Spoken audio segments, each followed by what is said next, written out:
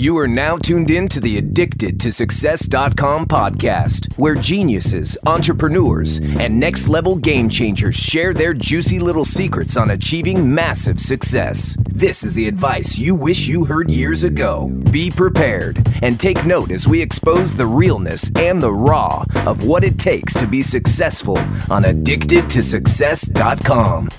Now, before we get into this interview, I just wanted to share with you a few words from our sponsor, Design Crowd.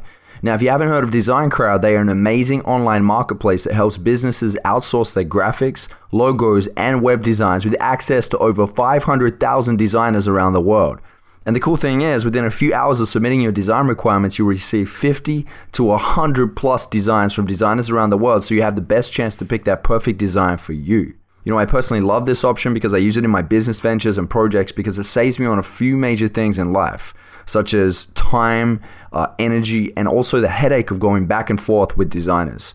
You know, the great thing about Design Crowd is it's affordable, it's scalable, without you even needing an in-house design team, which I absolutely love, and it's that flexibility of going to it whenever you need. So the good folks at Design Crowd are kind enough to offer you, as an exclusive Addicted to Success listener, the VIP Custom Design Upgrade Pack, which will save you over $100 on a deluxe project for any type of custom design, including logos, business cards, websites, flyers, and emails. So head over to designcrowd.com/success, and the promo code is SUCCESS. That's SUCCESS. Okay, now let's get into this interview. Ladies and gentlemen, welcome to the Addicted to Success podcast. Now, I have Chris Widener here with me today, who is one of the top speakers in the world. He has been a personal development coach since 1988, which, funny enough, is a year after I was born. So it's a little while back. So you've been in the game for a long time, Chris. That's amazing. Chris has also authored over 12 books and was personally mentored by Jim Rohn and Zig Ziglar in his early years. Chris, I feel like we have a lot to talk about, and I'm looking forward to having this conversation with you. I know there'll be a lot of value here. So welcome to the Addicted to Success podcast. Hey, thanks for having me. I really appreciate it, and I'm looking forward to it. Thank you, Chris. So, Chris, you've been in the coaching game for quite a while now, right? So we just mentioned before, 1988. What do you feel, based off your experience as a coach and working with your clients one-on-one, what do you feel really makes a great coach? What took you from good to great? I think the first thing that a coach has to do, and really separates good coaches from bad coaches or not so good coaches, is that a coach has to observe and listen. They have to take in information before they just start giving out information. When I bring someone into my coaching program, first thing I do is I send them a list of about 6 pages of questions. 3, 4, 5, 6 pages of questions. I can't remember how long it is right now, but I want to know everything about them, when they were born, what kind of family they were born into, what birth order they were, because there's been research that's shown that birth order affects the way that people handle their lives and business. I want to know what happened to them as a kid, high school, college, if they went to college, if they've been married, what their financial status is, how they feel about money. Because everything that we are today is sort of an accumulation of what has gone on before us.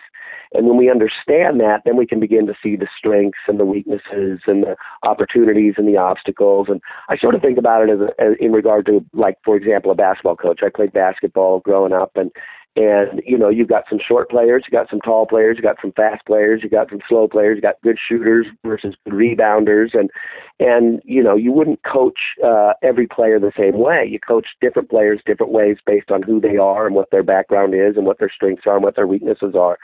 So really what I think is the key to a good coach is, first and foremost, is being a listener and an observer, so that you can establish that sort of platform from which you're going to move forward in helping the person achieve the things that they want to achieve. Yeah, excellent. So listening and also asking a series of questions to really dig in and find out what are those resources that they've extracted over the years, the lessons that they've had to learn, and what's developed them or molded them into the person they are today. Yeah, that's great. I love that. Yeah, I'll give you a good example. I had a coaching client. She was the president of a company in Texas. She had about 100 employees, and she worked for the owner. So there was one single owner, and she worked directly for him. She was the president. And she told me, she said, every time he gets a little bit mad or a little bit upset, she says, I just want to run away and go into my office, and I avoid conflict. Now, if I didn't know her past, I would have probably pulled out, 6 steps to overcoming avoidance of conflict, right? Some sort of just canned answer. But I had sent her the personal profile, and she had responded, and she told me that her dad was a screamer. And her dad would run around the house screaming all the time. And as a little girl, she would always run up to her bedroom and hide under her bed. And so she said, I just don't know why I react this way when the owner gets even a little bit upset. And I said, did you read your personal profile? And she said, well, what do you mean? I said, do you not remember the answer you gave me about your dad? And so what was interesting is we were able to delve in a little bit more on a personalized side than just the professional canned answer side. And that's why I think it's imperative for a coach to really understand and know the person and the makeup of the person, because that was really the key to unlocking her ability to get along with her boss, was understanding that she had this lifetime of memories of the way she had reacted to her father when she was just in her formative years as a little girl. Wow. That's funny how it can really sit with you for so many years. So what I'm hearing here is it's important to have that self-awareness. I know that you're asking the questions, but I think that you're also helping your clients to get more self-aware, right? Is that correct? Yeah, and you've heard of the term the Socratic method, where you ask questions in order to bring people to the answer. And I think that if I say, well, here's the answer, do this, this, and this, it's less impactful than if I say, well, what would happen, or what are a couple things you could do in order to be successful? And then they think about it, and they come to the same answers you would have given them anyway. It allows it to be drawn out of them as opposed to just dumped on them. And that's much more powerful, because it's intertwined with their own psyche and their own emotions. They feel like they came up with the answer. They feel more empowered. And so, I always tell people when they're talking to me about getting into coaching with me, I'm not going to mail you a 3-ring binder and say, okay, today we're doing session 1. Today next time we'll do session 2, because every single person is different. If an entrepreneur grew up in a home where mom and dad were lower middle class, maybe they only made $20,000-$25,000 a year, and they eked along, and maybe they didn't even have a rich uncle, they didn't know anybody that had any money, and all they ever heard was, well, we're lower middle class people. We don't go to college, and we don't have a lot of money. That's who we are, and that's your lot in life. Well, then the kid grows up, and he might even have some ambition, or she might really want to go build a big business, and they even find a vehicle to do so. But in the back of their psyche is this: I'm lower middle class. I don't have money. I don't have nicer things. I always have to struggle. I always have to drive an older car, and they might not even know it, that's what's really, burning in the back of their mind. I'm assuming you maybe have had T. Harv Eker on your show at some point over the years. Yeah. But his book on the Millionaire Mind and understanding how those early messages affect us. And so a lot of coaching has to start even before where you're at right now, in order to understand so that you can overcome the obstacles and take advantage of the opportunities. Yeah, that's such a great point. I was listening to a guy by the name of Morty. I can't remember his last name. He's a great coach on removing your limiting beliefs, right, and crushing your limiting beliefs. And what he said was that there's 2 common limiting beliefs that a lot of people hold, and it's I'm not good enough, and failure and mistakes are bad. Which is like, it's right. When you think about it, it's so limiting, right? And so many people hold that all the time. They hold themselves back from greatness. They hold themselves back from success. Would you say it's important to focus on your empowering beliefs, or to really work out a way to get rid of those limiting beliefs? Well, I do think you have to get rid of limiting beliefs, and the way you get rid of beliefs, beliefs are things that you believe to be true, right? They're not thoughts. I can have any thought I want. I can think the words "I'm poor," or I can think the words "I'm rich." Those are thoughts. Beliefs are the things that you hold at a deeper core, and people say, "Well, just change your beliefs." It's hard to change your beliefs because you believe them, right? And so the only way to not believe them anymore is to change what's happening in your real world so that you can see something different, and the more you see it being different, the more you believe that that's what's actually true. So I always give this example of when you come fresh out of school, fresh out of college, and you don't have any money, and you wish you could fly a private jet, but you're not going to tell anybody, well, I believe, within a year I'm going to be flying a private jet, because you really don't believe it. You might wish that you are. You might have as a goal that you're going to. But right now, you're a broke, sort of just come out of college kid. You've still got student loans or whatever, and you have to drive your car everywhere. You have to, when you take a road trip, you have to get in your old beat up car and you drive, but you say, you know what? I do believe that if I'm successful, I'm going to fly. I'm going to get to where I can fly. And then, and a year comes along, your job's going well or your career's building, and now you have that $300 or $400 where you can actually fly instead of driving your car. Well, you get on the airplane, and now you believe that you're an airplane flyer, right? Oh, I don't have to drive my car anymore. I make enough money. I can fly airplanes. But you always have to go sit in the back of the plane, right? Because you don't have the $1,000 for the first class. And so you have to do that walk of shame past first class. I think it's funny, they always board first class first, and then they all sit there, and the unwashed masses walk through, and they try not to make eye contact as you sit in the back of the airplane, right? And but you walk past through, and you say to yourself, someday, if I'm successful, I believe I could sit in first class. You can't right now. You don't believe you can right now because you know that you don't have the money to right now. But you believe incrementally that you can fly first class. So give it a year or two, and now your business is really, you're selling more and you're making more, and you're like, you know what? I got the money now. I want to sit up at the front of the airplane. Now you believe you can. And so you now sit in the first class, and then from first class, your career grows, your business grows, and now you go, you know what? I'm going to charter a plane this time. I've got 6 of my employees. We got to take this trip. I'm just going to charter a plane, and I believe that I can do that. So I think that belief is grown incrementally. And you grow it incrementally by changing the actuality and the reality of your world, right? And so it's easy to go from driving your car across country to flying a private jet if you do it incrementally. It's not so easy if you just say, well, I'm going to fly a private jet by next year, because your belief deep down inside, you're thinking the thoughts, I'm going to fly a private jet in a couple of years, but deep down inside your thoughts, you don't really believe it. So your beliefs then hold you back from being able to do that. But the way you can get to flying in a private jet later on down in your career is by incrementally changing the reality of your life and making it closer and closer to being able to do that. So the same might be true, if you want to lose 100 pounds, you look in the mirror and you're 100 pounds overweight. You might not believe you can lose 100 pounds, but I know that you believe you can lose 10 pounds. And once you lose the 10 pounds, then you say, well, man, I lost the 10 pounds. I could lose another 10 pounds. I've already lost 10 pounds. I've proven I can lose 10 pounds. I can lose another 10 pounds. Now you lose another 10 pounds. And incrementally, your belief changes, and pretty soon you're at 50 pounds. You go, man, if I've lost 50 pounds, I can actually lose this 100 pounds. And then, whatever it is, a year and a half later, or however long it takes you to lose your 100 pounds, now you're looking in the mirror and you're looking at a person who's fit and well-fed and taken care of and active and all of that. So I'm a big believer in incrementally changing your beliefs, because sometimes it's impossible for us to believe something so big. Wow.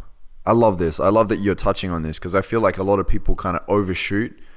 They have like these big goals and big dreams, which is great. It's fantastic. It's good to know where you're going with your vision.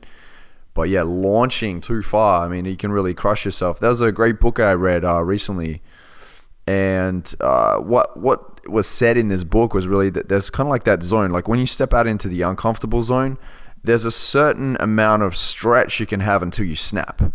And it's unsafe to really go stretch way too much and snap, so you scare yourself out of the uncomfortable zone, or the growth zone, I like to call it. It's kind of like just curve on the edge, like just hang on the edge a bit, go out a little bit, come back in, go out a little bit, till you just keep growing and progressing until you get to a point where 2 years later it's like, wow, I am flying this plane, or I'm in first class, every trip. So yeah, I get that. I really get that. That's interesting you use that term.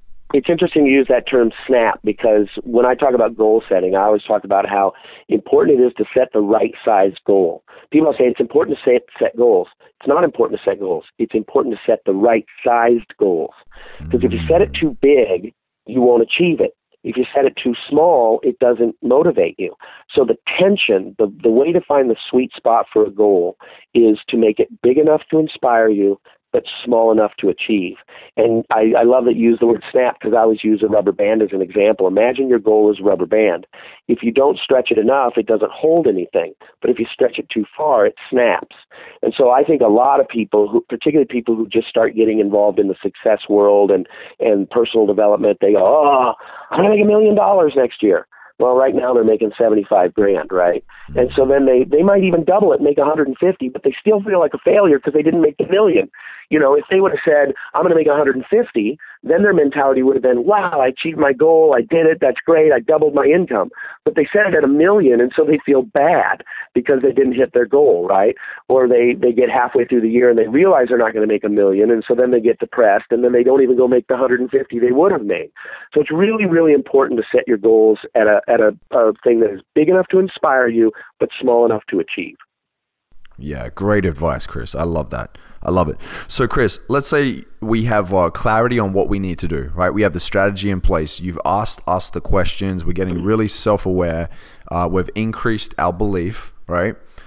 And we want to become somebody that is influential within the industry that we're in. Because I know that you've released a book. You've written a book called The Art of Influence. And so what would you feel is really the kind of the first step someone can take if they want to be in a place where they can be an influential figure in their industry? Yeah, well, Zig Ziglar, who I used to have a TV show with down in Dallas, who I consider the greatest motivational speaker of all time. He's he's almost a caricature of a motivational speaker and sort of the gold standard upon which most people have judged themselves. And he was a lovely man as well. He always used to say, here's the process: be, do, have. Be, do, have. Most people don't start with be, they start with do in order to have. So people say, well, here's what I want to have. Tell me what I need to do. And it misses the most important fundamental part of a successful life and a successful business. And that's what Zig's called be. So everybody says, tell me what I need to do. And what they really need to say is, tell me what to be. And so who we are drives what we do. And what we do drives and helps us accomplish to have what it is that we want to have. So one of the things that I teach, or the primary things that I teach in regard to influence, is not what to do, but what to be. So people might say, well, I want to sell more. Tell me how to do that. And there's lots of great selling techniques, and I'm sure you've had lots of great sales leaders on your podcast and talked about how to sell more and those kinds of things. And those things are all great. They're fine. You ought to learn them. You ought to learn how to make good presentations. You ought to learn how to handle objections, and you ought to learn all your different sales closes and all those kinds of things. But the reality is that who you are is going to have a much bigger effect on your long-term success than what you do. Because when you focus on who you are, it will change what you do. And it'll change the way people respond to you and interact with you. So ultimately, when I'm talking about influence, I'm talking about character-based influence as opposed to persuasion-based influence. Most people say, tell me how to persuade people, tell me how to sell more. And what I always start with is, well, let's talk to you about how to change who you are.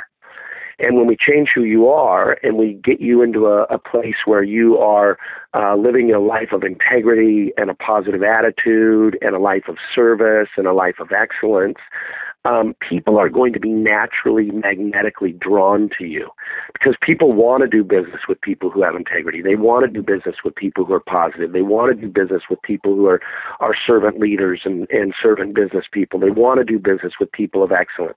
They're repelled by people who don't have integrity. They're repelled by people who don't live up to standards of excellence. They move away from them, right? We're attracted to people who are different than us, who are better than us. We want to be, and I don't mean better than us like in terms of God's side of us or anything like that. I mean just people who are living a more extraordinary life. Those are the people that, I always say that there used to be a TV show, you might even be too young for this, but there was a TV show called Lifestyles of the Rich and Famous. Remember that?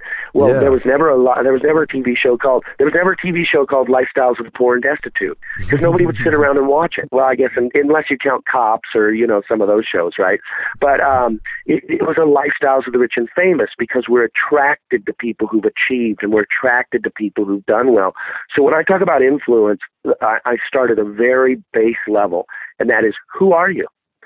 And would people be attracted to you? When they look at your life, when they look at the way you treat people, when they look at the way that you interact with others, are they attracted or are they repelled? And it starts with those 4 things that I've mentioned a couple times: integrity, attitude, service, and excellence. And if we can focus on making ourselves, before we ever even think about the person we're leading, before we ever think about the person we're selling to, am I a person of integrity? Because integrity breeds trust. And ultimately, the relationship between a buyer and a seller is a relationship of trust. Do I trust you enough to buy this from you? Am I a person who has a positive attitude? Because positive attitude breeds admiration, right? We always admire those people who, they're going through a tough time, and it's like, yeah, Sue, she's going through breast cancer, but man, her attitude is just amazing. I'm just amazed at how she's able to face this tough situation, and she's still so positive. We admire people like that, and we can do the same thing in business. If because the economies go up and down and industries go up and down, if we're the people who are positive, people are attracted to us. If we're servant-minded, being a servant-minded leader and salesperson, that creates loyalty, because people know that you're not looking out for yourself, you're looking out for them. And they will go through hell and high water to stick with you through a tough time if you're the type of person who's always put them first. And then excellence breeds respect. People just respect people who live a life of excellence. I mean, if you have financial problems, you don't go to the guy who's broke, right? For advice, you go to the guy that owns apartment buildings and drives a big car and has a nice home and has obviously done well for himself. If you want to lose weight, you don't go to the big fat person. You go to the person who's physically fit and eats right, because we respect their opinion more. They have more influence in our lives because they live a life of excellence, because we're attracted to that. So I really hope that your listeners understand that the doing part is great, and we go to seminars and we learn what to do, but at a fundamental basis of who we are and what we're going to achieve in life is what Zig called the be part. Who are you? What are you going to be as a human being? What are your core values? What are the fundamental beliefs? And then those things will drive what you do, and then what you do creates what you end up having. And so it's great to think about what you want to have. That's great. Have a better car, have a better life, have more money, have better relationships, and then you have to do those things. But in order to do those things, you have to recreate who you are at a base level. Yeah, I love that you touch on this, Chris. I feel like in a world that we live in right now, where it's about the persuasion and the sales techniques, and every man for themselves. It is important that we care. Like, those that care win, because that's like, people are starting to catch on. They can sniff out the BS. They're really like, they want transparency. They want that authenticity. They want someone that gets up, that is vulnerable, that has nothing to really hide. They feel they can connect with and trust. And I love that you said that. I remember reading Stephen Covey's 7 Habits of Highly Effective People. And I remember him saying that, back in the day, it was all about the character of a man. It was about, is he with integrity? Is he compassionate? Nowadays, a lot of it is all like, what are the persuasion techniques? How do we hook? How do we bait? How do we sell to this person and manipulate? Yeah. And so it's great that you brought this up. Especially on the internet, right? Oh, the internet's flooded with people. And this is the thing, everyone can walk around slapping the word like life coach on as their title on their social media accounts and call themselves a life coach. Tony Robbins and I spoke about this. Yeah. Tony just said, look, he's like, what I can tell you is the cream rises to the top. He's like, a lot of these people won't stay in the industry long enough to be known for anything, really. He's like, you've got to get into the game of mastery. And a lot of people aren't ready to master the game that they want to play. So this is great that we're talking about. A lot of life coaches are people that just got laid off from their job, and now they're trying to figure out how to make an income. And they're like, hey, I'll be a life coach. And going back to that integrity thing, I always use this example. Anybody can lie and make one sale. So if you're a car salesman and somebody comes up, you say, gets 100 miles to the gallon, it's got a 200,000 mile bumper to bumper warranty, it'll sit 14 people, you can lie to somebody and they'll go, wow, okay, I'll buy it, I'll take it, here's my money, right? And then they drive off the lot and they realize it doesn't get 100 miles a gallon. They read the warranty, it's really only a 60,000 mile warranty, and all of a sudden they realize they got duped. Well, you made one sale. You won't sell to their brother, you won't sell to their mother, You won't sell them their second car. You won't sell to their friends. But if you have integrity and you tell the truth and you deliver what you say you're going to deliver, that person drives off the lot, and then they're at lunch and their friend says, oh man, I got to get a new car. My car just broke down. And they say, you got to go talk to Joe. You got to go talk to Joe because that guy, man, he can really sell, and he gave me the best deal and he told me the truth. And, so this is the kind of thing that people don't understand. Long-term success is always rooted in integrity. You can have short-term success with no integrity, but you can't have long-term success. And by success, I mean financial success. You can make the sale or make the deal or, something like that, right? But long-term success is always based in integrity because eventually your reputation gets around and people, they talk and they refer. They either talk good or they talk bad, right? They either tell them stay away from that guy or they say, you know what, you got to go see this guy. Yeah. Yeah, word travels quick as well, especially with the industries and with the online world right now. Word gets out very quickly, and as you get closer to the top in your industry, the circle gets smaller and smaller. Like everybody knows everything. Like you and I were talking before, and we know a number of the same people. It's just how it is, and so that's why it's so important. Like your reputation can just be destroyed overnight by a simple lie or a simple get rich quick thing that you try and get in on and forget that it's about being integrous. So yeah, that's a great point. Well, think about even 5 years ago. I don't know how long you've been online and really been watching what's been going on, but every couple of years there's a new quote unquote guru, right? And they're shooting videos from their new home in Costa Rica, and look at me, and you can make $100,000 a month on the internet too, and all you have to do is buy my $2,000 program, and that's how they afforded the house, was selling 2,000 people $2,000 programs, right? And then 2 years later, everybody realizes that didn't work, and then that guru's on the trash heap of history. And, I'm not going to name them, but I can just look back over the last 10, 15 years of being on the internet and just one guru after another guru after another guru. And they made a bunch of money. They put money in their pocket and they might feel good about that, but nobody listens to them anymore because they realize that they gotten duped. Yeah. I know a few of them too. I know exactly what you're talking about. Yeah, but that, at the end of the day, so the key is to have that integrity and build that long-term reputation. Yeah, 100%. That's right. And you got to be able to adapt. If you're online and you're in that landscape, like that landscape is constantly changing too. And so something that Tony Robbins said that really stood out to me was he said that it's not what you have, it's who you become. And then that also goes back to what you were mentioning before about like who you be. That is the most important part. It's like, it's the emotional part of the operation, not the mechanical. Like the mechanical, like the skills and all that, yes, great. You definitely need that. That's like 20%. But the emotional side, like how you show up in the world and what level are your beliefs at and how much do you believe in yourself and what's your mindset like around this? That is what is most important. And that's how you stay current. And the mechanical, you can hire. You can hire somebody to do things. Right? Particularly as your business grows. In fact, you should hire the best to do the things that you don't do the best, right? And so mechanical, you can hire. And that's simple, right? Can the person do the job or not do the job? But what a business owner and a person in a thriving, growing business really needs to think about is not just can they do the job, but who are they? Are they a person who's going to represent my business well? When a customer walks through the door, can they do the job? Yes. But are they the type of person that my clients and customers are going to like? Because nobody likes to work with somebody who's a jerk, even if they can do the job, right? You might have a web developer who's great at web developer, but they're just a pain in the hind end trying to ever get a hold of, and they're snappy when you talk to them, and eventually what do? You move on, because there's always somebody else that can do the job as well. And so when you're building your business and growing your business, you want to make sure that you're hiring not just people who are highly skilled, but also people who are good people. It's just as easy to find a good person who can do the job as it is to find a bad person who can do the job.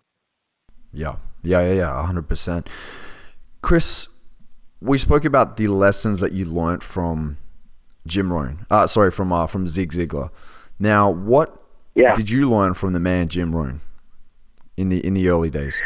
Well, It's interesting. I know Tony a little bit. I don't know him that well. We haven't really run in the same circles much, but I always think it's kind of funny. We're sort of bookends of Jim's life, because when Jim was younger, he took Tony under his wing and gave Tony his first job, and then the last 7 years of his life, I was able to spend with him. And Jim, it's interesting contrasting Jim and Zig, because Zig was a very dynamic, loud, he was a back slapper. He'd come up and he'd slap him back. "How you doing?" And he'd say, "Good, Zig. How are you doing?" He'd say, "I'm better than good. If I was any better, I'd have to be twins." You know, he was really gregarious and loud and overt and all that. And Jim was more like your college professor. He was quiet, and he'd put those eyeglasses at the end of his nose, and he'd look out over his eyeglasses, and he'd speak softly and quietly, and, you know, those kinds of things. And Zig loved to be around people and was an extrovert, and Jim was more of an introvert.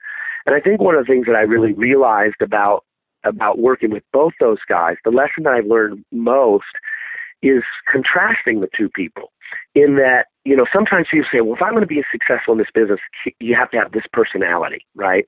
You know, you got to be an extrovert. Well, you don't have to be an extrovert. Jim spoke the last year that he was alive and traveling. He spoke in 28 countries. I've never spoken in 28 countries in 1 year, right? I mean, I've never even come close to 28 countries. I think the most countries I've ever spoken in 1 year was 4 or 5 countries in 1 year, right? Mm-hmm. So here he is, 77 years old, top of his game, legendary. You know, you ask almost anybody in personal development who's one of the greatest guys of all time, and everybody mentions Jim Rohn. And he was an introvert. He was a quiet guy. He didn't like large crowds. You know, Zig would get there early and, you know, talk and shake hands, and almost like a politician, you know, shaking hands and kissing babies. And Jim would come down the elevator, you know, 5 minutes before his speech, and he'd be quietly ushered into the green room. And not that he didn't like people or anything. He's just a quiet, more introverted type of person.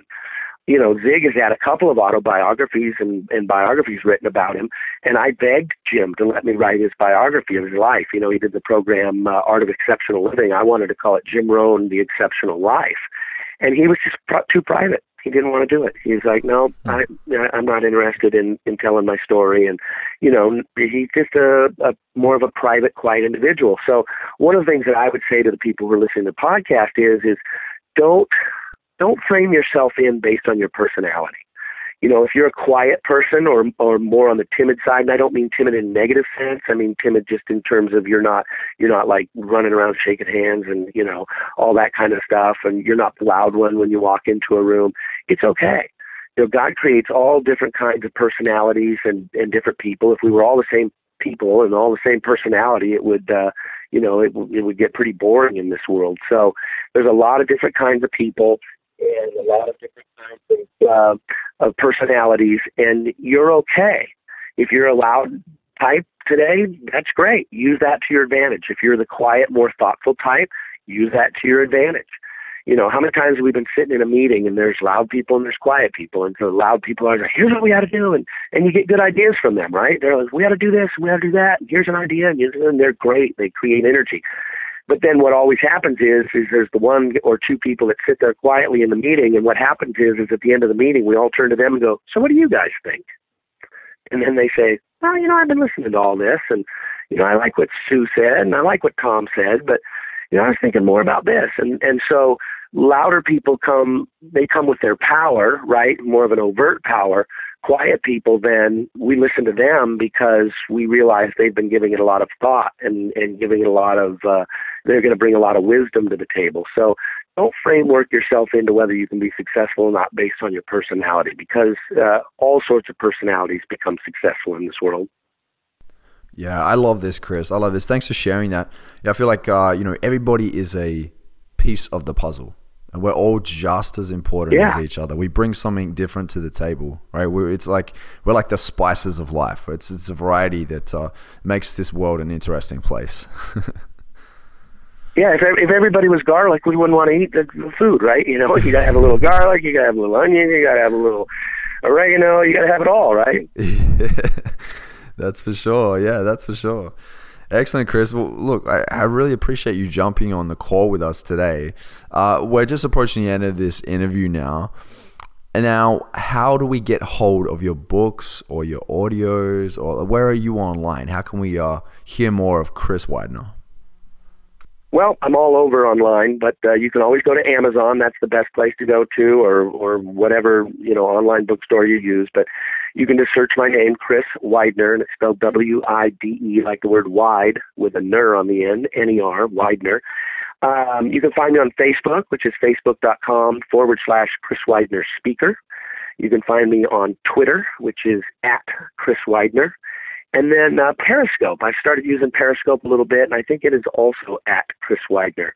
So periscope.com, and you can just search Chris Widener. But Twitter, I do a lot on Twitter, a number of posts every day, and I have a team of people that are putting out good stuff in terms of good articles and good videos and things like that. We cull the internet for some of the best stuff, and then I'm also on that account, and I tweet some personal stuff pretty regularly. And so Facebook is facebook.com/Chris Widener Speaker. Twitter's @Chris Widener.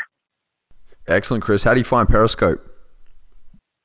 I like Periscope. I mean, if you think about the technology, it's absolutely amazing, right? Anywhere in the world, I pull my phone up, hit a button, and I'm streaming live to anybody anywhere in the world. I mean, how crazy is the world that we live in now, and the technology and the capabilities? It's just amazing, right? Oh, yeah. Just imagine what like Jim Rohn and Zig Ziglar would be doing nowadays if they had this technology. Oh, I know. Yeah, it's amazing. Yeah, that's for sure. Chris, do you have any books that you would recommend to the listeners that are looking at, stepping up and achieving a high level of success or stepping up more as an entrepreneur and building their business? Like, what are some books that have really impacted your life? Well, I'll tell you one book that I want to recommend of my own, and then I'll give you some other books that I would suggest, because I really love one of my books. I mean, I like all my books. I love one of my books. It's called The Angel Inside. Michelangelo's Secrets for Following Your Passion and Finding the Work That You Love. And it was number 2 on the Wall Street Journal, number 7 on the New York Times when it premiered back in, I think, 2007. It's a short little story. It's sort of in the vein of Og Mandino and those kinds of books. It's called The Angel Inside. If I recommend any other books, I like The Psychology of Success by Brian Tracy is amazing. Certainly The Magic of Thinking Big by David Schwartz is an amazing one. Richest Man in Babylon, of course, is really great, and Think and Grow Rich. I mean, some of the standards, you probably hear this from a lot of your different guests that you have on. A lot of the same books pop up. But if I had to recommend just one book, I always start with The Magic of Thinking Big by David Schwartz, which a lot of people have read, but then a lot of people have never even heard of. Magic of Thinking Big by David Schwartz. Yeah. Actually, I interviewed Kevin Harrington, who's the guy that created As Seen on TV, the infomercials, and he was on Shark Tank. Yeah, he said Think and Grow Rich and The Magic of Thinking Big. So you guys have some similarities and find inspiration in similar things. So that's awesome. And I think around about 80% of the books that are mentioned, Think and Grow Rich is in there. That's for sure. It's a classic. Yeah, absolutely. Yeah. No, excellent, Chris. Thanks for sharing that with us. Now, we're wrapping up this interview, and I always ask this question. This is the ending question for the interview. And the question is, if you were to deliver your last 30-second speech to the world, what would that last 30 seconds sound like? I would say, Jim Rohn and I wrote in our book, The 12 Pillars, that you cannot determine how long you live, but you can determine how well you live. And if you're sitting here today, you don't know if you're going to live another day, or another 10 years, or another 40 years, because there's no guarantee on life. But there's one guarantee, and that is that you get to get up every single morning. You get to make your mark on the world. You get to choose how you're going to live. You get to choose what kind of impact you have. You get to choose whether you're going to be a giver or a taker. And no matter what happens in terms of how long you live, if you get up every day and you decide that you're going to be a giver and you're going to make your mark in the world, then it doesn't matter whether it's a day or 10 years or 30 years. At the end of your life, when you take your final breath, you'll know that you've done your best, and you'll know that you've made your mark on the world. And that's really the only thing that matters, no matter how long you live.